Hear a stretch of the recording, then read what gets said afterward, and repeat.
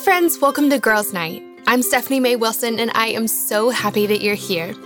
Each week, I have a girlfriend over, and we talk through one of the biggest questions we have about our lives as women. We're talking about friendships and faith and relationships and self-confidence, about our calling in life and how to live every bit of our lives to the absolute full. Life is so much better and easier and absolutely more fun when we navigate it together as girlfriends, and I cannot wait to get started. Our guest for today's episode is my sweet friend, Ainsley Britton. Ainsley is an author, a public speaker, and the director of the Unveiled campaign, which is an amazing online community for young adults that helps us break free of the lies we believe about ourselves. I'm so grateful to have Ainsley here with us today. The truth is that today she's going to be sharing some pretty tough stories from her life. She's telling us about a few times when she found herself in some pretty toxic relationships. She's going to share with us how she found herself there, why she stayed for so long, and how she ended up finally getting out. I'm so grateful that she's willing to share with us today because these conversations are so important. I'd venture a guess that most of us have found ourselves in at least one unhealthy relationship in our lives. Maybe it was a romantic relationship, or a work relationship, or a friend relationship.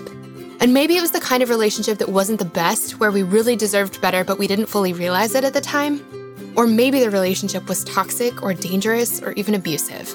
We are running the gamut today, friends, and I'm so glad that Ainsley's here to share her wisdom with us. Now, before we jump in, I want to say one thing. Guys, we're going to be talking about some pretty tough stuff in this episode, and so if something is triggering for you, please feel free to turn it off. You do not need to listen to the end if something gets a bit too hard. But that being said, if this episode does bring up something tough for you, I really, really hope that you'll reach out to someone in your life about it, okay? You do not have to navigate this alone. Friends, my hope for this episode is that it gives you a little extra oomph. Ending a friendship or a relationship or quitting a job, these are really hard things to do, especially because sometimes it's hard to believe we deserve any better. But my hope and my prayer is that this episode gives you that extra oomph that you need, that it gives you courage as you find out that you are not alone in what you're going through, and that it reminds you that you not only deserve better, but that better is out there for you. Okay, one last thing before we dive in, and it's a resource I wanted to make sure to share with you. So one of the things that can be really hard when we've been in a not so great relationship is knowing when we're ready to start dating again. Has it been enough time? Have you healed enough? Are you ready to try again? Should you wait a little bit longer? These are really hard questions to answer, and so I created a resource that can help. It's a free 10-question quiz called Are You Ready to Start Dating? And in it, I'm going to help you think through some of these questions. And I'll also walk with you through your answers so that you can take the step forward that's best for you right now. But that's not all. When you sign up to download the quiz, you'll also receive an email series with the 8 pep talks that were total game changers for me in the years before I met Carl. I would love to share them with you. To check it out, all you have to do is head over to my shop. It's smaywilsonshop.com, and if you scroll all the way to the bottom, that's where you'll find the link. Okay, with that said, let's jump into today's episode. Here is my conversation with Ainsley. All right, friends, I'm sitting here with my sweet friend, Ainsley Britton, and I'm so excited for you to get to meet her. I just love this girl. Ainsley, thank you for being here. Thank you for having me. I'm so pumped. You don't even know. Oh my gosh. It's like about time we had you on the show. I can't believe we've made it this long into Girls Nights without you being here. I feel like that was like a grievous error on my part. So anyway, I'm so happy to have you here. So for women who haven't gotten to meet you yet, tell us who you are, what you do. And I'm really excited to hear your fun fact because you guys, you may not know this, but when I'm talking to our guests beforehand, I always say like, do you have your fun fact? Because I know that it's really intimidating to come up with one on the spot, like pretty impossible. And so I'm always like, hey, don't forget about your fun fact. But then people want to start to tell me it. And I'm like, no, don't tell me. So because I just like being surprised. So anyway, I never know people's fun fact, but I always double check to make sure they have one because it's really hard to come up with one on the spot. So anyway, you're right. Who are you? What do you do? Tell us a fun fact. Okay. Hey, friends. I'm Ainsley Britton. I'm an author, public speaker, and director of UnveiledCampaign.com, which is an online community where we unveil the lies we believe about ourselves so we can walk in God's truth. It's essentially a mental health toolkit and self-worth guide to better equip young adults when it comes to coping with this thing called life. So that's who I am. That's what I do. And my fun fact, which, I really this is kind of my default. I feel like there are more fun facts about me, but I could, like you said, it's hard to come up with them on the spot. So Yep. This is my default, but I'm sure I'll think of a better one later. But when I was 16, maybe 17, I can't really remember, I was a student in Walter White's chemistry class on the show Breaking Bad. Wait, really? Yeah. Not a lot of people, I didn't even watch it. And a lot of my friends didn't either, but some people are very fascinated by that fact. I totally have not watched Breaking Bad. Is it, were you like an extra? Is that? Technically a featured extra. Extra. I was a student and I had hair and makeup and wardrobe and all that fun stuff and had a specific role. But yeah. That's amazing. I had to stay on set for a lifetime, but it was so much fun and it was great. Did you start watching the show after you did it? No. I went to the premiere. And the first episode, I was like, yeah, this is not my cup of tea. So I didn't watch it. I think I watched the scene that I was in. And it's not very glamorous, but I can see me. Yeah. But yeah, so I just didn't watch it. Which, I don't know, that's probably a silly fact. That's dumb of me, but I don't know. It just wasn't my kind of show, No, I'm so glad you said that. I feel like we've talked about this on the show before. I think we have, that I'm really, really picky with the kinds of things that I watch because it's things just don't leave my brain. I can't watch something awful and then just move on with life. It just really sticks with me. And so because of that, I have to be really careful about do I want this plastered to the walls of my mind? If not, I probably shouldn't watch it, which makes me really lame in conversations.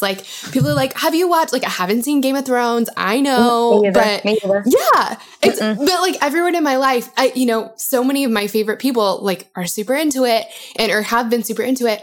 And every time I'm like, do you think I would like it? My best friend, my husband, everyone are like, no. You just would not like it. So anyway, I'm with you. I'm the exact same way. I totally understand that. Yes, man. I don't know. Some people can totally do it, and I'm just not one of them. Me either. Okay, so Ainsley, I'm so happy to have you here. You are just such a gem and just a gift to me. Every time I get to see you, every time we get to spend time together, I walk away feeling just so filled up, having learned so much about life and about God and about myself. And I just love you. So I'm so excited to have you here. You and I were at coffee a little while ago, and we had a particular conversation, and that was what made me think, as we were talking, I was thinking, we need to talk about this on the show because you had so much wisdom to offer and so much insight, and it was so good. So you were talking just really generally, you were telling me about a conversation you'd had with someone who was in a pretty toxic relationship. Mm-hmm. And she was asking for your advice. She was asking should she stay? Should she stick it out? How should she leave? How does she know? And she was asking for your advice because this is something you've walked through in your own life. Mm-hmm. And I know that our stories are different. And so I know that some of the women who are listening might be or have been in really serious, really toxic, really abusive relationships. I also know that we have women who are listening who are in a okay relationship or dating someone who's not terrible, but maybe not best for them. And for some women listening, this may have nothing to do with romantic relationships at all, but it may be more like a job or a friendship or, I think a lot of us find ourselves in situations that aren't the best, but we can't really tell if they're that bad or if it's on us that they're bad or if we should stay or how long we should stay. It's just, there's so much to it. And so that's a lot of what we're talking about today. And I know that all of the situations for everyone listening are going to be different, but I also know it's so helpful to hear from anyone who's walked through anything even similar to what we're going through and to just hear someone who's come out the other side and how they came out the other side. I think it just really gives us hope to hear that someone was able to make a major change in their life. And so I'm super grateful that you're here. I'm really grateful that you're going to share some of your story with us. And I know that these are super tender stories. And so I want you to know, please feel free to share whatever you want to share. And you do not have to share anything you don't want to share. And so anyway, I know that, again, this is a really tender story, but can you tell us like the story of the one particular relationship that you were in? Yes, absolutely. So I was in a pretty serious relationship a while back. And this was a guy I really knew really well. He was one of my dear, dear friends. And we dated for about a year or so. Let's see, I'm thinking back. It was about 3 months in. Now, when I say I knew this person really well, like it was one of my dear, dear friends. So whenever, 3 months in, I started noticing some odd behavior, it jarred me a little bit. I was being yelled at, which had never happened to me before. But he had like a high pressure job. So I figured that, that must have been it. And he just needed to kind of blow off some steam. And again, this was someone I knew very well. So I kept repeating to myself, like, this isn't like him. He just needs support more than ever. And as time went on, it escalated from just yelling to throwing things to trying to prevent me from talking to my friends and family as much, having opinions about what I should wear, where I should go, how often I should talk to my mom, which is literally every day in my life, but he hated that. And it just got pretty crazy. I mean, it was like almost an out-of-body experience because I was just not believing that it was real. He was physically abusive one specific time, I remember, but the rest of the time it was emotional, verbal, and a lot of manipulation. So I know that things started to get like kind of hit a fever pitch at some point. Mm-hmm. What happened there? So I remember we were like riding in a car and he had been drinking. So I was driving his car, which I had never done before. And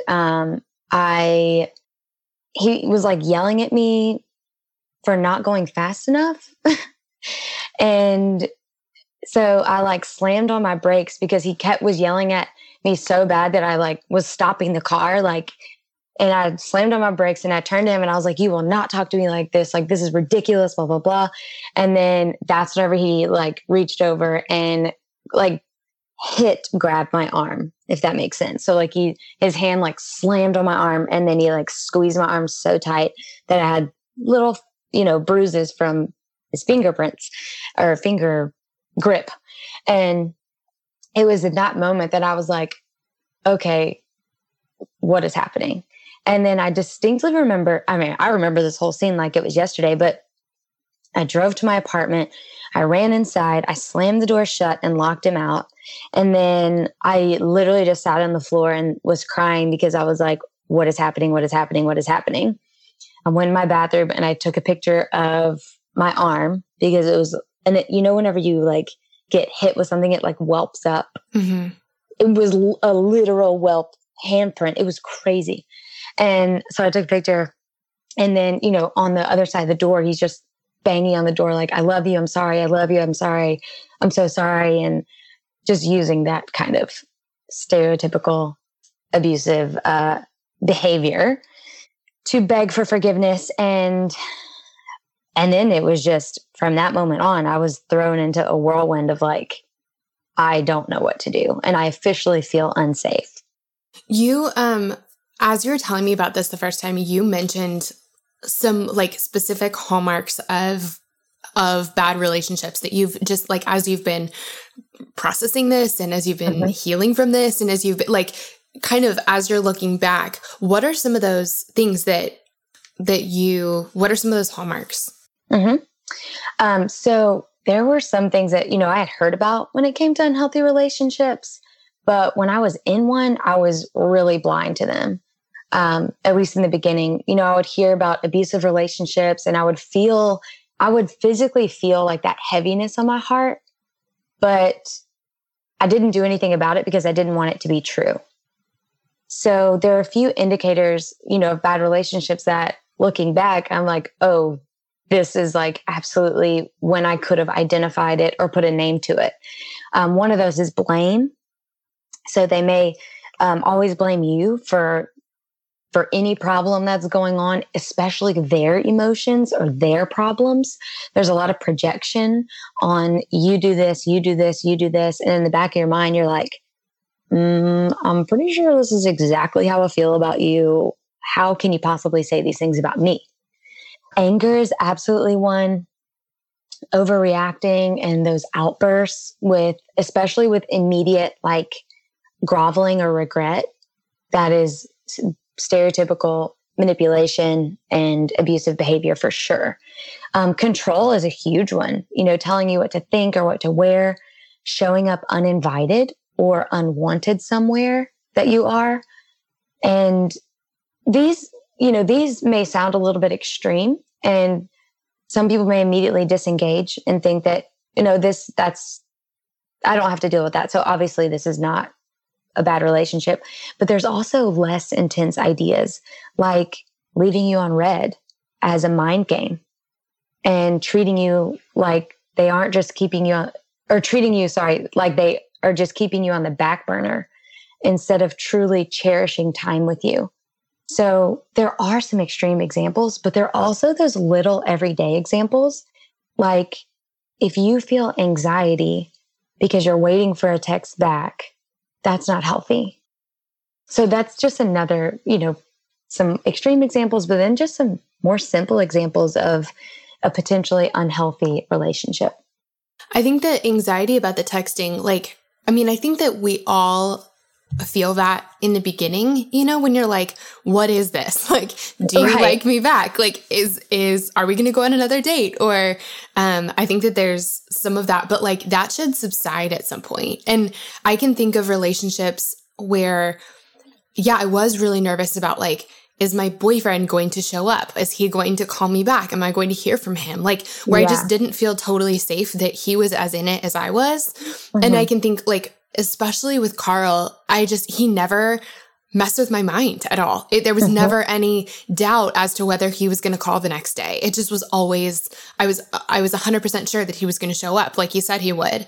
And so I think that there's a little bit of that in the beginning when you're still trying to feel out, is this a relationship? Are we heading in that direction? Do we like each other? And you're not sure yet. But like at some point you should be sure enough to know that you can count on them to call you the next day or to tell you if like you're not going to have to figure out that the relationship's over because you just stop hearing from them. Like they're going to honor you and talk to you, Totally. And a lot of these, the signs aren't going to show up in the beginning.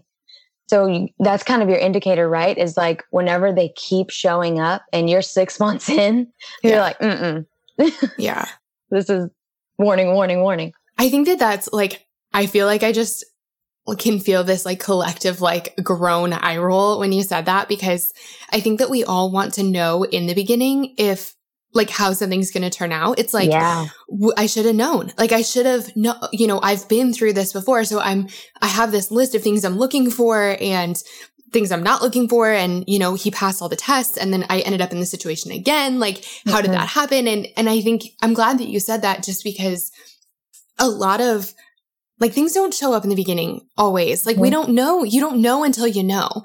And sometimes it takes a while of knowing someone or being in a relationship with someone before you find out, like before you get to that like layer of the person. Totally. So I feel like it's frustrating that there's not a sign on everyone's forehead that's like, this isn't going to turn out well. Yeah. But if you find yourself 6 months in and it isn't turning out well, like to be really kind to yourself and graceful with yourself, because like sometimes you just don't know until you get to that layer with somebody. Yeah. So I think like, you're in this relationship and it's starting to get scary and you're not being treated the way that you deserve to be treated. And you know that. And at first you're kind of like explaining it away, but then it gets to a point where you're like, I can't explain this away anymore. Yeah. Why did you didn't immediately break up? Why did you stay? Mm-hmm. Yeah, when I was in that relationship, he convinced me that I couldn't go anywhere because of how much he needed me. And because he knew me so well, because we had been such close friends and, he just knew what to say or do to keep me around. And that's that manipulation factor that I think is incredibly hard to get over. I believe I stayed not because I didn't think that I deserved better, but because I was afraid of what he would do if I left, whether it was hurt himself or even find someone that will not love him like I would, which was, my love was unconditional for him, obviously, because I was putting myself through an abusive relationship because I thought it was better for him. And it was almost like, and this is one of those things that I'm just like, I want to go back and punch myself in the face a little bit, but it was like almost one of those take one for the team mentality or like a martyr mentality. Like I thought I'll stay with him so no one else would have to go through that. Like no other girl. I know, like what was I thinking? But I mean, that's also just like kind of who I am as an Enneagram 2, as the helper, which if I can help someone else not go through this in life, I am going to do whatever it takes. And that was an unhealthy state of that, by the way. I was not my most healthy self. So yeah, I mean, I think for me personally, it was a manipulation factor where he pretty much told me that he couldn't be without me. And I didn't want anything bad to happen to him. And then I didn't want anything bad to happen to anyone else. And I also believed a very big lie about myself that I think is a big lie that others might believe. And that is because he was such a good friend of mine, because I'd known him for a while, I believed that he was my last chance at someone loving me for all of me. Meaning, I firmly believed the lie that no one would love me if they didn't already know my past. If I had to explain my past to anyone else, then they wouldn't love me. And so I really believed the lie that this was my last shot at someone fully accepting me and fully loving me. And he wasn't fully accepting me and wasn't fully loving me. So it was just lies and lies and lies that I was believing, just swirling around. So I believe that's why I personally didn't stay. And that was, the toxic relationship aspect. But to go off of what you said earlier, as far as like maybe a toxic work environment, I was also in one of those when I lived in New York City. That I kid you not, like I say this all the time and I mean it with every fiber in my being. It was so much like The Devil Wears Prada. Like legit, I was being cussed at, and my boss would tell me I didn't do something when I did do it, and it genuinely like stressed me out so bad that my hair was falling out. Oh my gosh, Ainsley. I know. It was bananagrams. It was so crazy. So I didn't stay in that very long. I think I only stayed at that place for like 6 months or something. But man, 6 months too long, I'll tell you that. So when we were at coffee, you were telling me about something really hard that happened in college. And we were talking about how when we can put a name to something and really call it what it is, it's a lot easier to heal and move forward. Because I think that some of these things are so wiggly. Like it doesn't look like we always picture abuse to look. It doesn't, it's softer than that. And so we don't really know what to call it. Can you tell us, and please feel free to share as much or as little as you want, but can you tell us what happened? Yeah. Yeah. So this was one of those scenes that I think we know well, or we know a friend who has experienced this, but we don't know what to call it. I was picking up my roommate from a bar one night when a guy friend of ours asked if I could bring him home.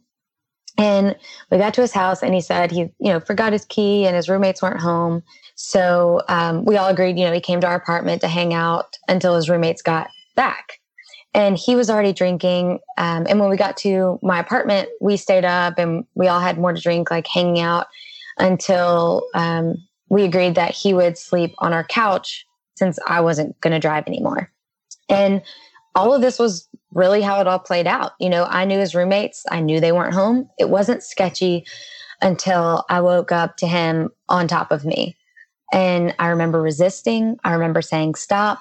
And then my memory is, kind of blurry from there, outside of waking up the next morning and him telling me I had to take plan B. And I replayed what happened. As I replayed what happened, like the days after, I talked myself out of it being sexual assault because he was my friend and he would never do that. Like that wasn't him. So I convinced myself and whoever asked that it was just a one night kind of thing. And it wasn't until I talked to a counselor that she called it rape. And that word felt so intense to me. The more I asked my friends and people around me, the more they resonated with my story without, calling it something so intense. It felt like it should be called like semi-sexual assault because of how much I didn't believe it was real and that my friend would do that. But the truth is, semi-sexual assault is still sexual assault. Just because it wasn't violent or scary, it was still unwelcome and unwanted. And that is enough for it to be called what it really is. If they or you say no once or stop just one time, or if they resist, it's not okay from that moment on to continue. I'm really glad that you shared this. I think that, when we talked about this the first time, I think so many of us have been in situations like this. Like it's, again, we picture an abusive relationship. We picture like the movies we've seen. And when it comes to something like sexual assault or rape, we picture someone we don't know popping out of a bush and tackling us.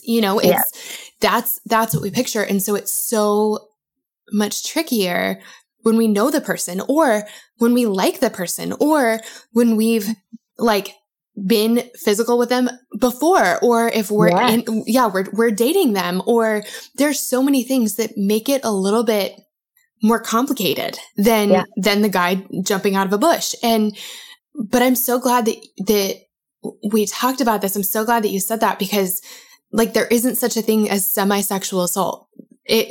Sexual assault looks different in all kinds of different scenarios, but it is absolutely sexual assault. It's absolutely rape. It's actually absolutely trauma. It's absolutely something that is going to deeply affect us and that should never have happened. And that it's just real. And so I'm glad that you talked about this.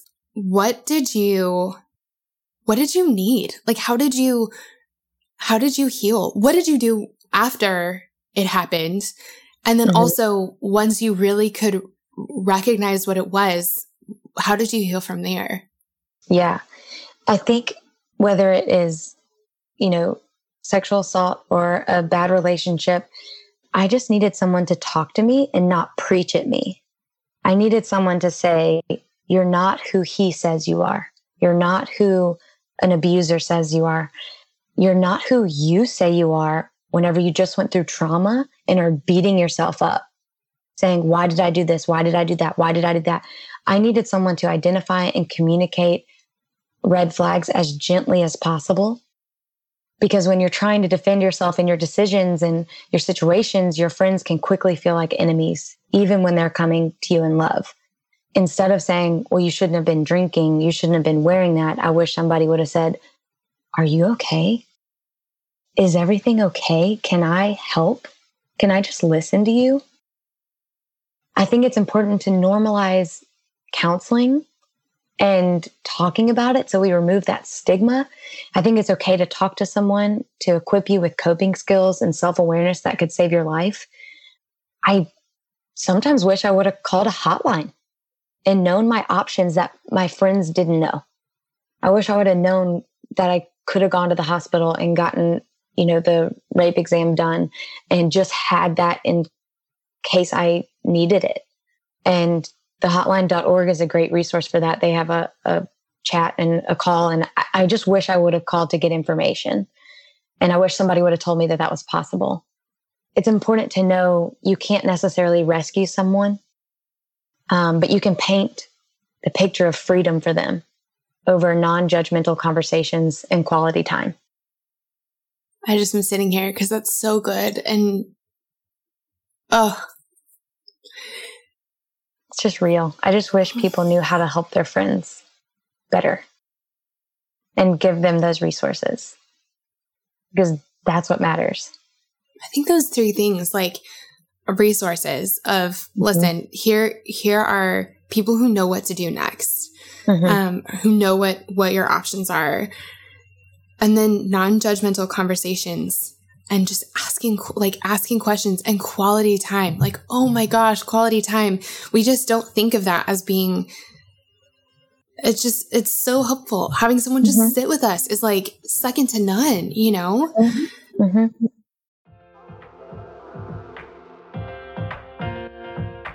Shout out to Claritin for supporting this episode and providing us with samples. Friends, springtime is finally here, but that also means allergy season is in full swing. I have always struggled with allergies, and I don't know about you, but I am especially allergic to cats. More on that in a second. Well, luckily for those of us who live with the symptoms of allergies, we can live Claritin Clear with Claritin D. Designed for serious allergy sufferers, Claritin D has 2 powerful ingredients in just one pill that relieve your allergy symptoms and decongest your nose so you can breathe better. This double action combination of prescription strength allergy medicine and the best decongestant available relieves sneezing, a runny nose, itchy and watery eyes, an itchy nose and throat, and sinus congestion and pressure with ease. The time that I use Claritin the absolute most is when I'm at my parents' house, my childhood home. They have this absolutely beautiful cat that they love, and I like, except for the fact that he sheds so much. So that means that I'm basically sneezing from the second I arrive home to the second I leave, unless I take Claritin. My dad has even started having it ready for me right when I walk in the door. Are you ready to live life as though you don't have allergies? It's time to live Claritin Clear. Fast and powerful relief is just a quick trip away. Ask for Claritin D at your local pharmacy counter. You don't even need a prescription. Go to Claritin.com right now for a discount so you can live Claritin Clear. Use as directed. Claritin, thank you so much for sponsoring our girls' night. We love having you.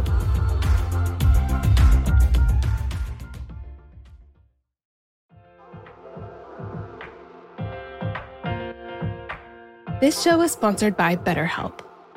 As many of you know, I recently wrote a book, and while it was the most rewarding project of my career so far, it also came with a lot of hard work and long nights. And sometimes when things started to feel a little bit overwhelming, I needed to get a few things off my chest so I could clear my mind and keep the writing process flowing. And the thing that helped me so much to sort through those feelings was therapy. Now tell me if any of this sounds familiar. Maybe you're going through something really hard right now, a big loss or a gigantic life transition. Maybe you frequently feel anxious, depressed, overwhelmed, or just generally discouraged. Maybe you really, really, really want your life circumstances to change, but you don't know how to actually change them. Or maybe you're feeling stuck as you try to work through your past, navigate your present, or figure out your future. Friend, if you can relate to any of this, you're not alone. I've been there, and therapy has been the thing that has helped me more than anything else with all of this. In the last 10 years or so, I've learned that strength isn't proving I can do it on my own. It's knowing that I don't have to. I'm at my strongest when I have a full support system around me, and an essential part of my support system is therapy. Therapy can be absolutely life-changing. That is, if you can afford it and find a therapist you like and trust. But of course, this is easier said than done, and that's why I'm so excited to be partnering with this week's podcast sponsor. Our sponsor for today's episode is BetterHelp. BetterHelp is the easiest and most affordable way I've ever found to find a great therapist. It's entirely online and super easy to sign up. You can get started right away, and if you don't love the counselor you're paired with, switching is easy and it's free. If you're going through something hard in your relationships, or if you're in a funk you just can't shake, if you've been feeling anxious or depressed lately, or if you're feeling stressed and you need help balancing your everyday life and schedule, BetterHelp is an incredible resource for you. And I'm so thankful that they've given me a promo code that I can share with you to make it even easier to get started. Get it off your chest with BetterHelp. Visit betterhelp.com/friendship today to get 10% off your first month. That's BetterHelp, HELP.com/friendship.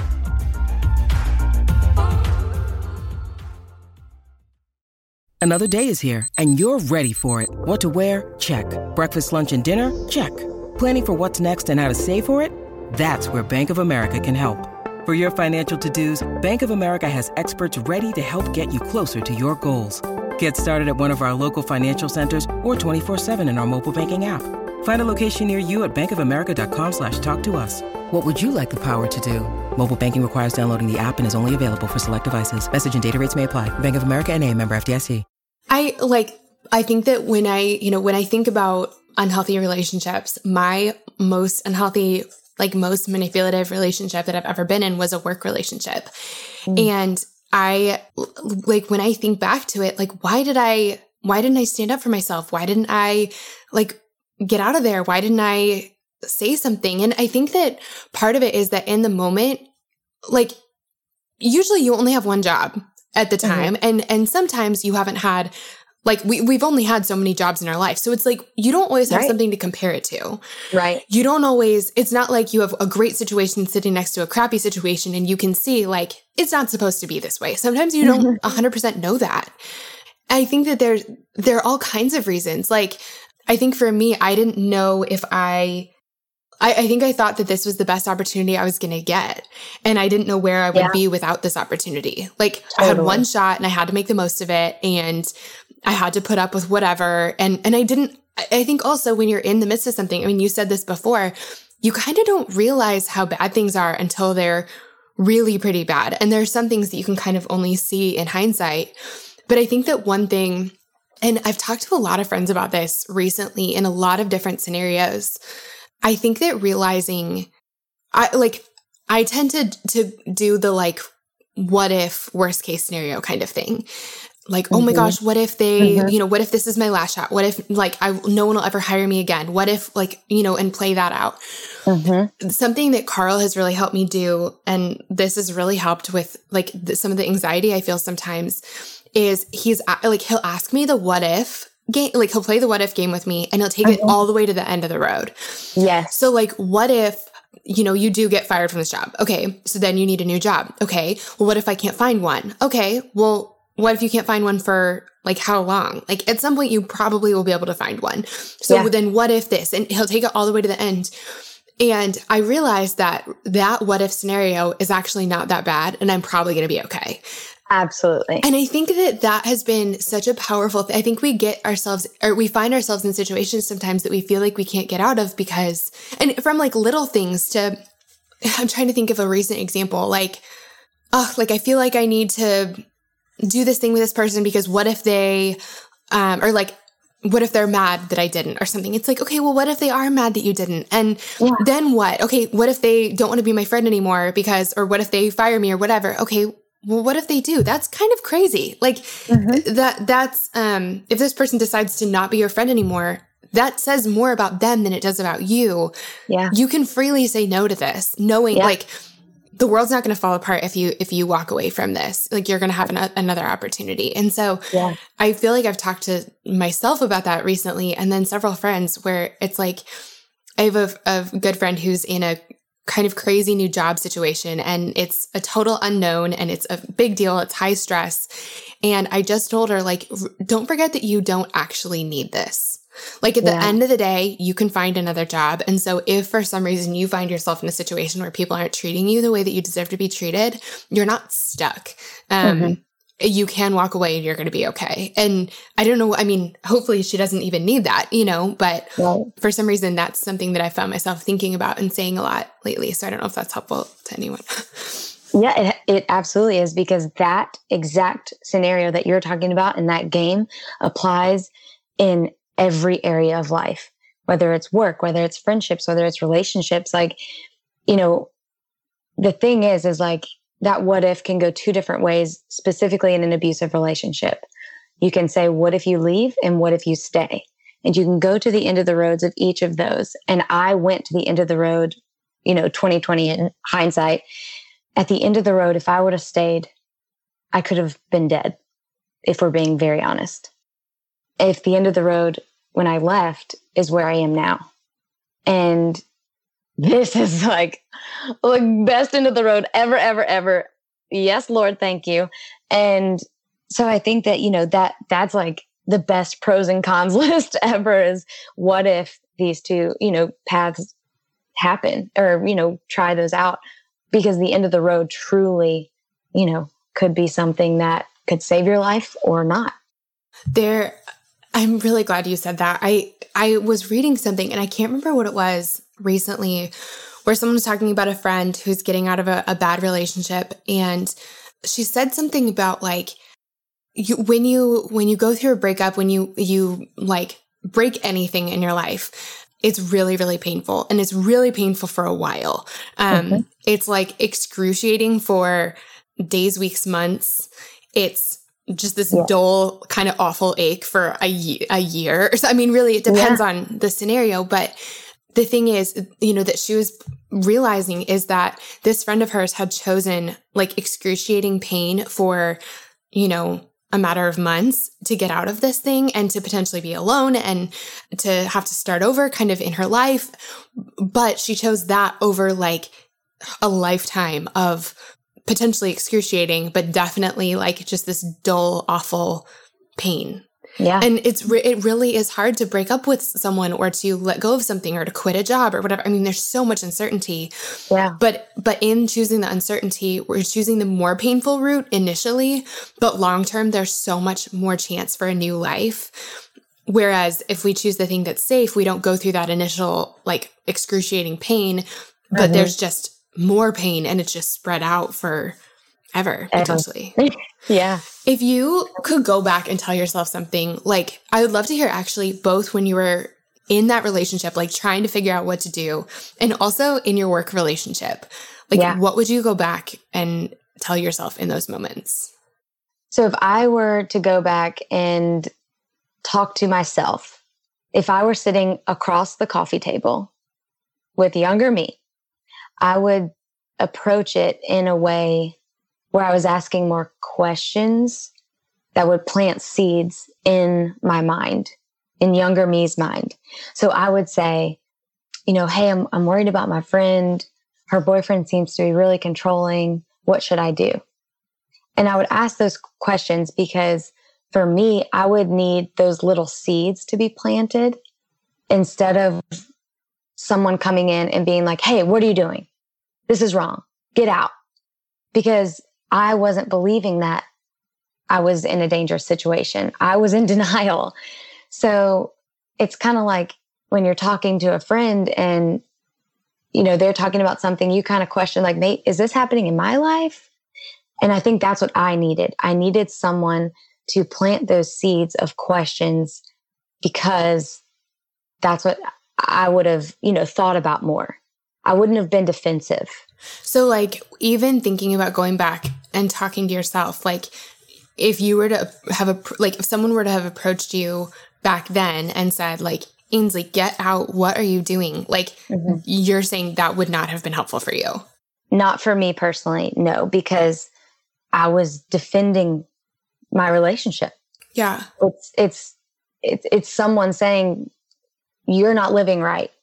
And nobody wants to hear that ever, especially if they're already feeling it. Yeah. Then they're like, wait. So you can see it too? I'm confused. What's going on? Stop. Yeah. I think that like, how if this happens in so many different scenarios, I feel like, but like you can be really frustrated with like your sister. If someone else is like, yeah, your sister was being a jerk, then all of a sudden you're mad at that person. Yeah. Like you're no longer mad at your sister because you're like, I can be mad at my sister. That's my sister. You cannot be mad at my sister. All of a sudden you're defending them. And I feel like it's kind of the same way where it's like, you can be upset in your relationship, but the second someone starts questioning your relationship, then you start to defend it. Whereas if like just having some things to sort of ponder.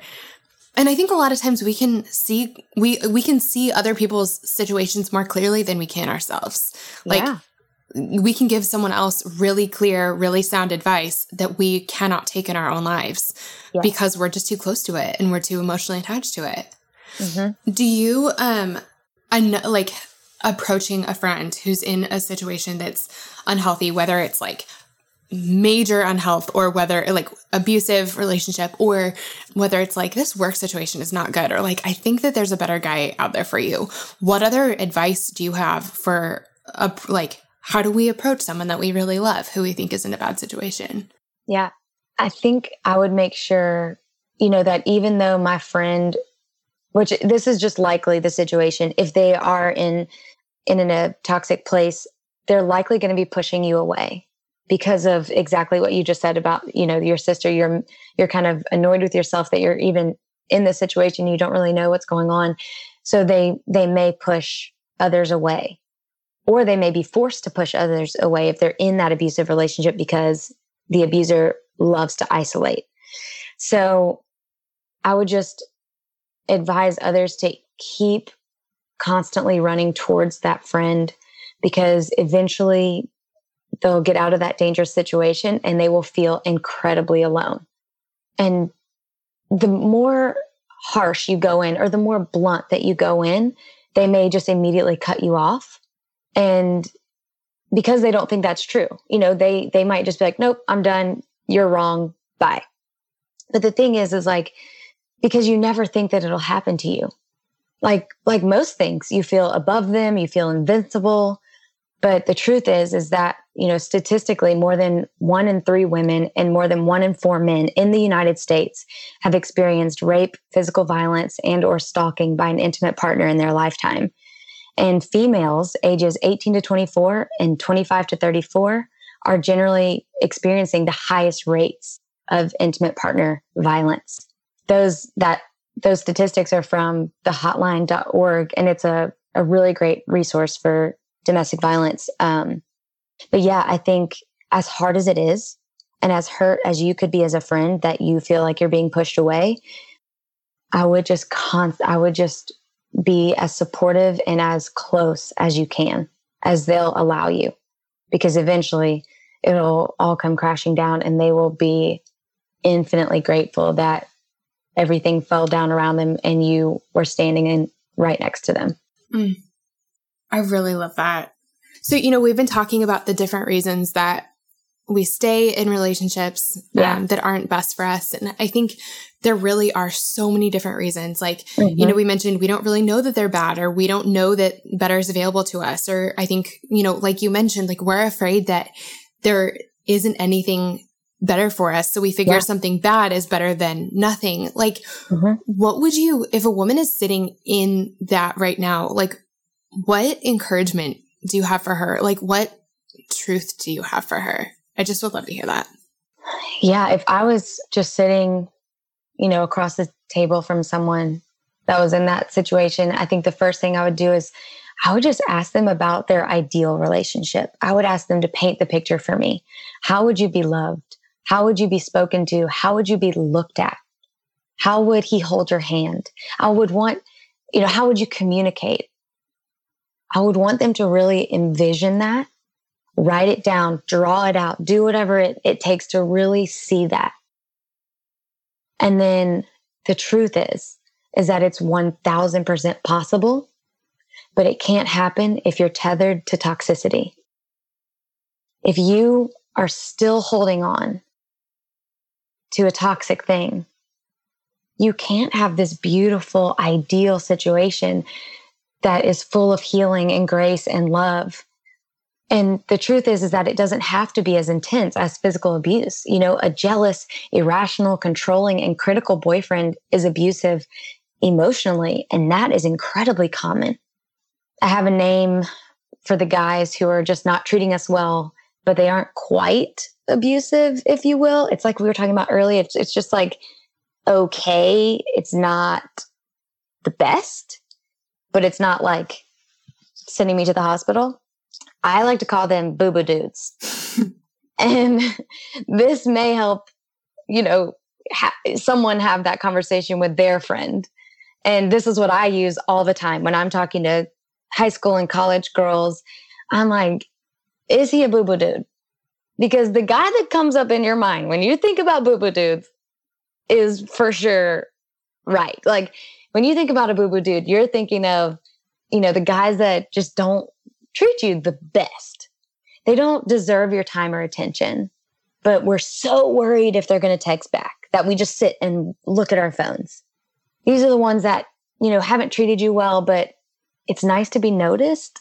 So you kind of just hang out for the attention, but you know that it's not where it should be. Maybe they're the ones who just conveniently forgot their wallet. And you're like, okay, come on. And I think there's a difference between they really truthfully like, oh my gosh, I'm humiliated, I forgot my wallet.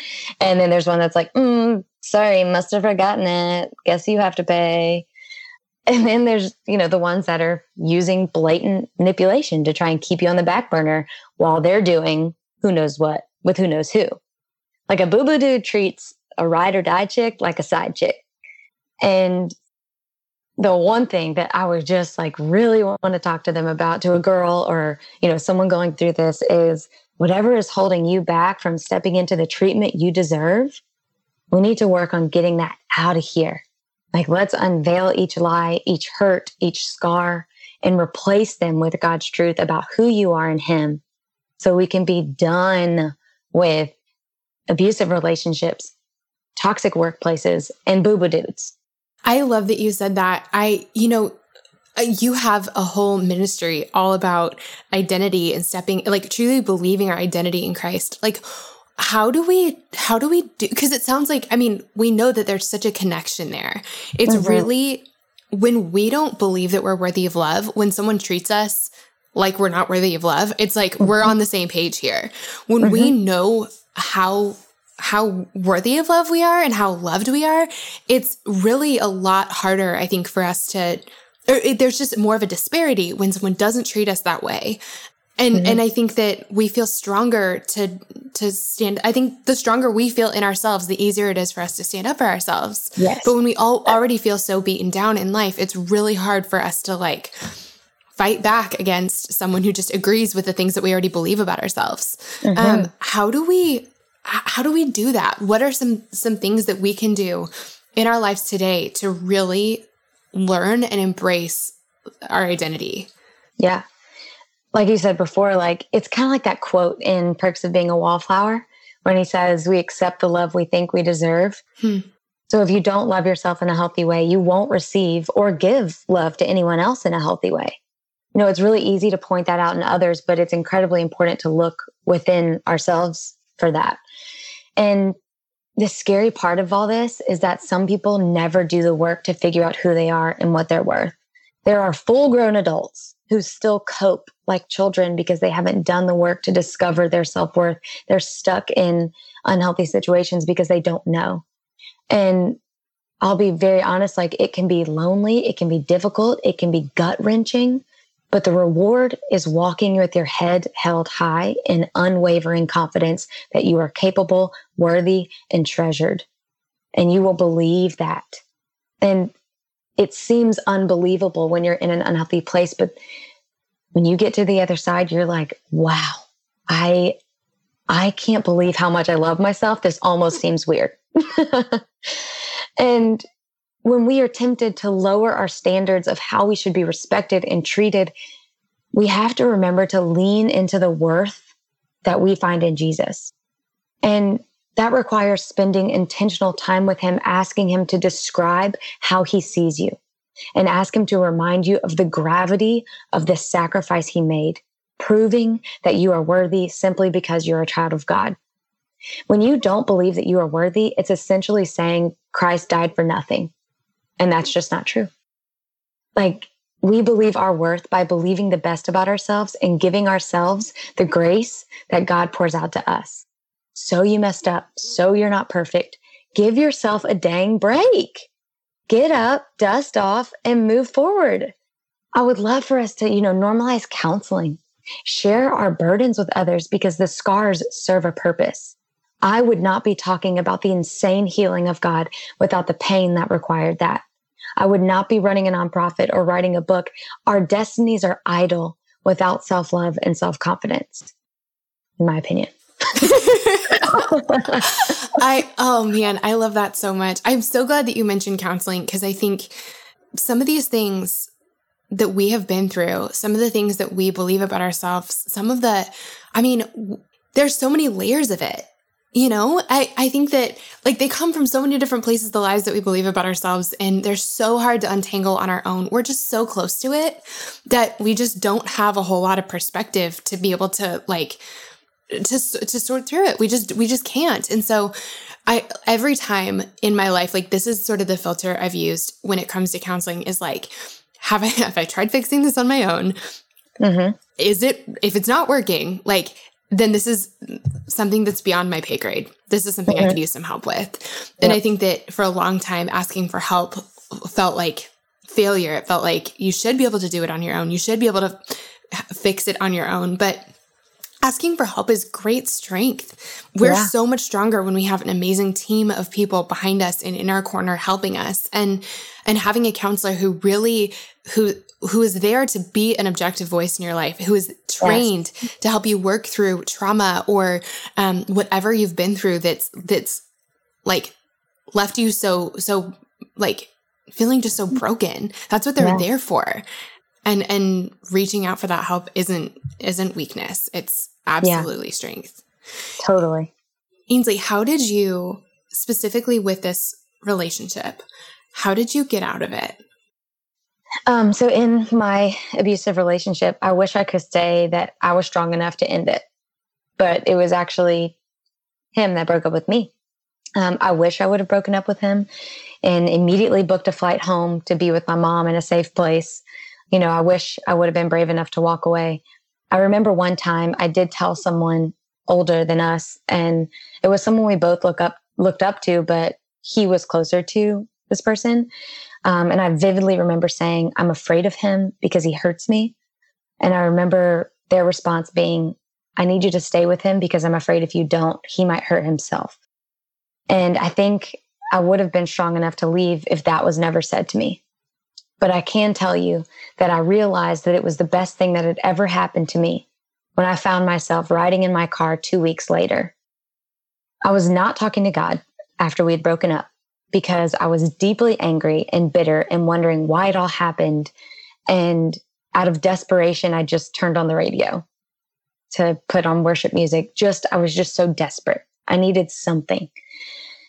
Immediately, as that music came on, I just started crying so hard, I had to pull my car over.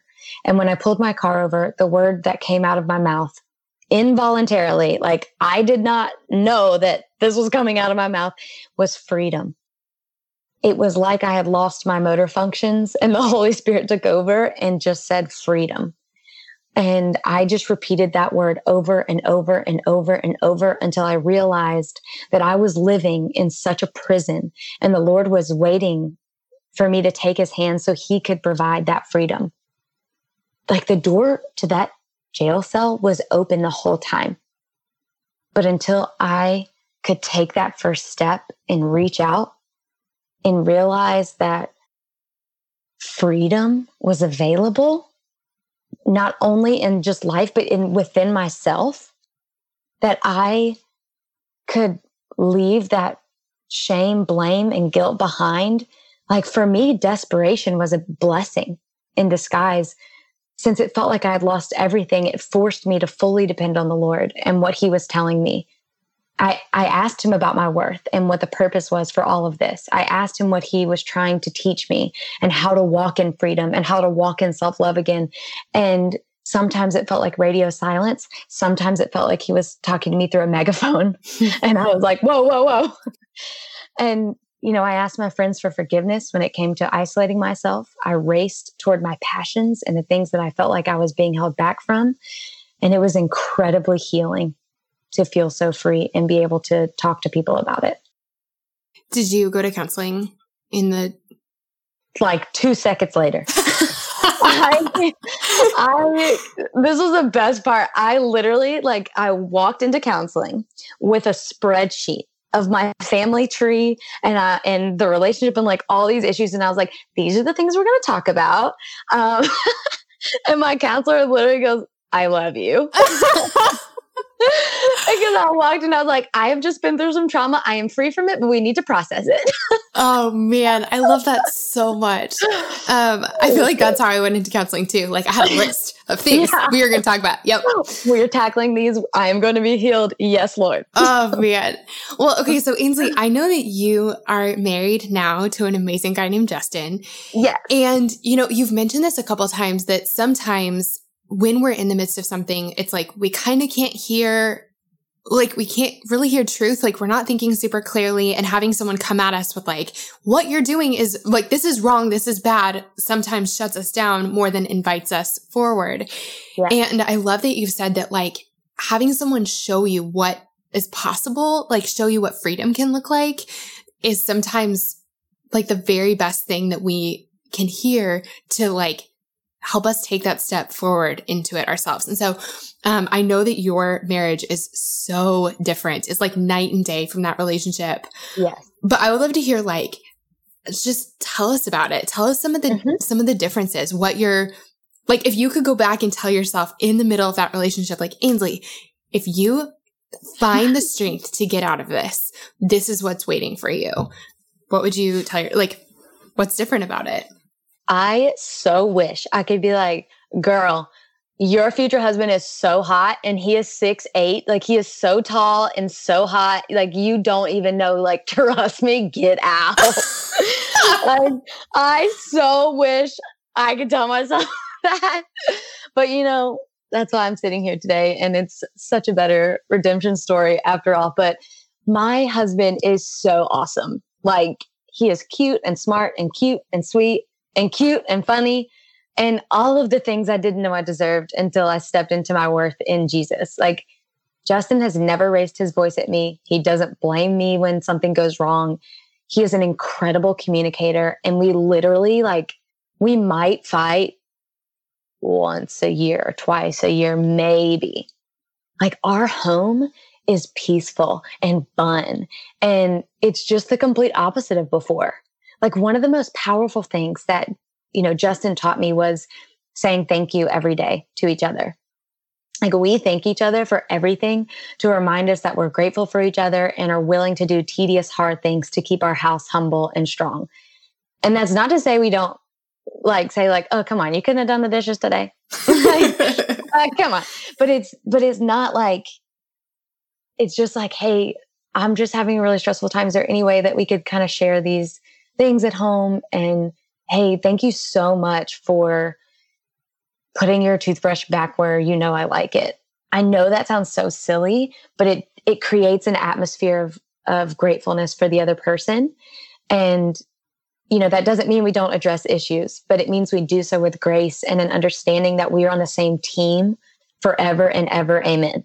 Like, we are in this together. So the fighting does not work for us. It just doesn't. But coming together and saying, like, what is going on in your heart in life? Like, are you stressed out? I'm kind of stressed out. Okay, how can we balance each other? How can I do more? How can you do less? Or how can you do more and I do less? And like, right now, the season that we're both in is incredibly busy. This week specifically, we literally had to sit down and be like, hey, I don't know what I can do this week. And, you know, he said, I don't know what I can do this week. I said, okay, great. So we're just going to have a really messy house until the weekend. Yep. He said, perfect. Yeah. We're doing takeout every night this week. Yes. That's just where we are. Yes. We are not going to have any expectations for the other person. And beautiful. We're on the same page. Yes. Love you. Let's make out. Okay. I love it so much. I love when you said that your home is peaceful and safe. I think that's, man, like, I don't know. Something about that is just so, I think that we all have, I think that, like, you know, in all different scenarios for all different reasons, like, I've lived with roommates where, like, it was safe physically, absolutely, but, like, not always emotionally safe, you know, where you're like, you kind of just don't know where you stand when you come home, or like what's going to be happening, or who's going to be upset with you, or, and just to have a place where you just get to be you, and where you get to show up and know that you're okay and that you're loved every day it's just worth more than we can even, like, there's just no way to describe how much that's worth. And having that home in another person, also having someone who just loves you and cares for you and is on your team where you're safe, that safety is just, there's just no way to describe how much it's worth. And it was something I never had before. Yeah. Which was incredible. Ainsley, I know that there are women listening that are in all kinds of different situations. Some are in maybe the hardest situation of their entire life. Mm-hmm. Some are in situations that they didn't realize were hard until maybe right now. for the women listening that are in relationships where they aren't treated well, or they aren't valued, or they aren't safe, or they aren't loved the way that they should be, whether that's in a work relationship, a romantic relationship, a friendship, what's just a last piece of encouragement that you have for her? Yeah. I am going to talk directly to her. I want you to know that freedom is on the other side of fear. You are not alone, and there are resources to keep you safe. There are resources to bring you to safety. You are so loved by God, and He is eager to wrap you up and pour out His endless, unconditional love on you. Even when it doesn't feel like it, you deserve to be loved and treated like you dream to be. Like in the best case scenario that you are thinking for your life and your heart and your love and your health and your mental health and everything, that is 1000% possible. And I wish that I could hold your hand and make you believe it, but I need you to do the work that it takes and give yourself grace so that you do fully believe it and that you can fulfill your destiny and your purpose and your calling in life. Love that. Ainsley, thank you for being here today, friend. Thank you for having me. It's such an honor. Stephanie, I don't know that if you just, I don't know if you know, but you're just like oozing Jesus. Like you just ooze grace and joy and love. And like, it is the most fun thing to be your friend. And this podcast and this work that you're doing is, I just don't know if you know how important it is, because these are the conversations that are not happening in a lot of people's lives. And they get to hear it in an honest and real and loving way. So I just want you to know how much I love your work and I love your heart. And I am so honored to call you friend. Yeah, I'm just crying over here. Friends, thank you so much for listening to today's episode. I cannot tell you how much it means to me to have you here at Girls Night. Before you go, I would love it if you would do 2 quick things. The first is to subscribe. Subscribing to the podcast is the best way to make sure you never miss an episode. It's also a way easier way to listen because it's a way of bookmarking the podcast. You'll never have to go looking for it again. Your app will just automatically download the next episode when a new one's released. The other thing is that it would mean so much to me if you would take a quick second to leave a rating and a review for the podcast. The way that iTunes knows to suggest the podcast to new people is by the ratings and the reviews.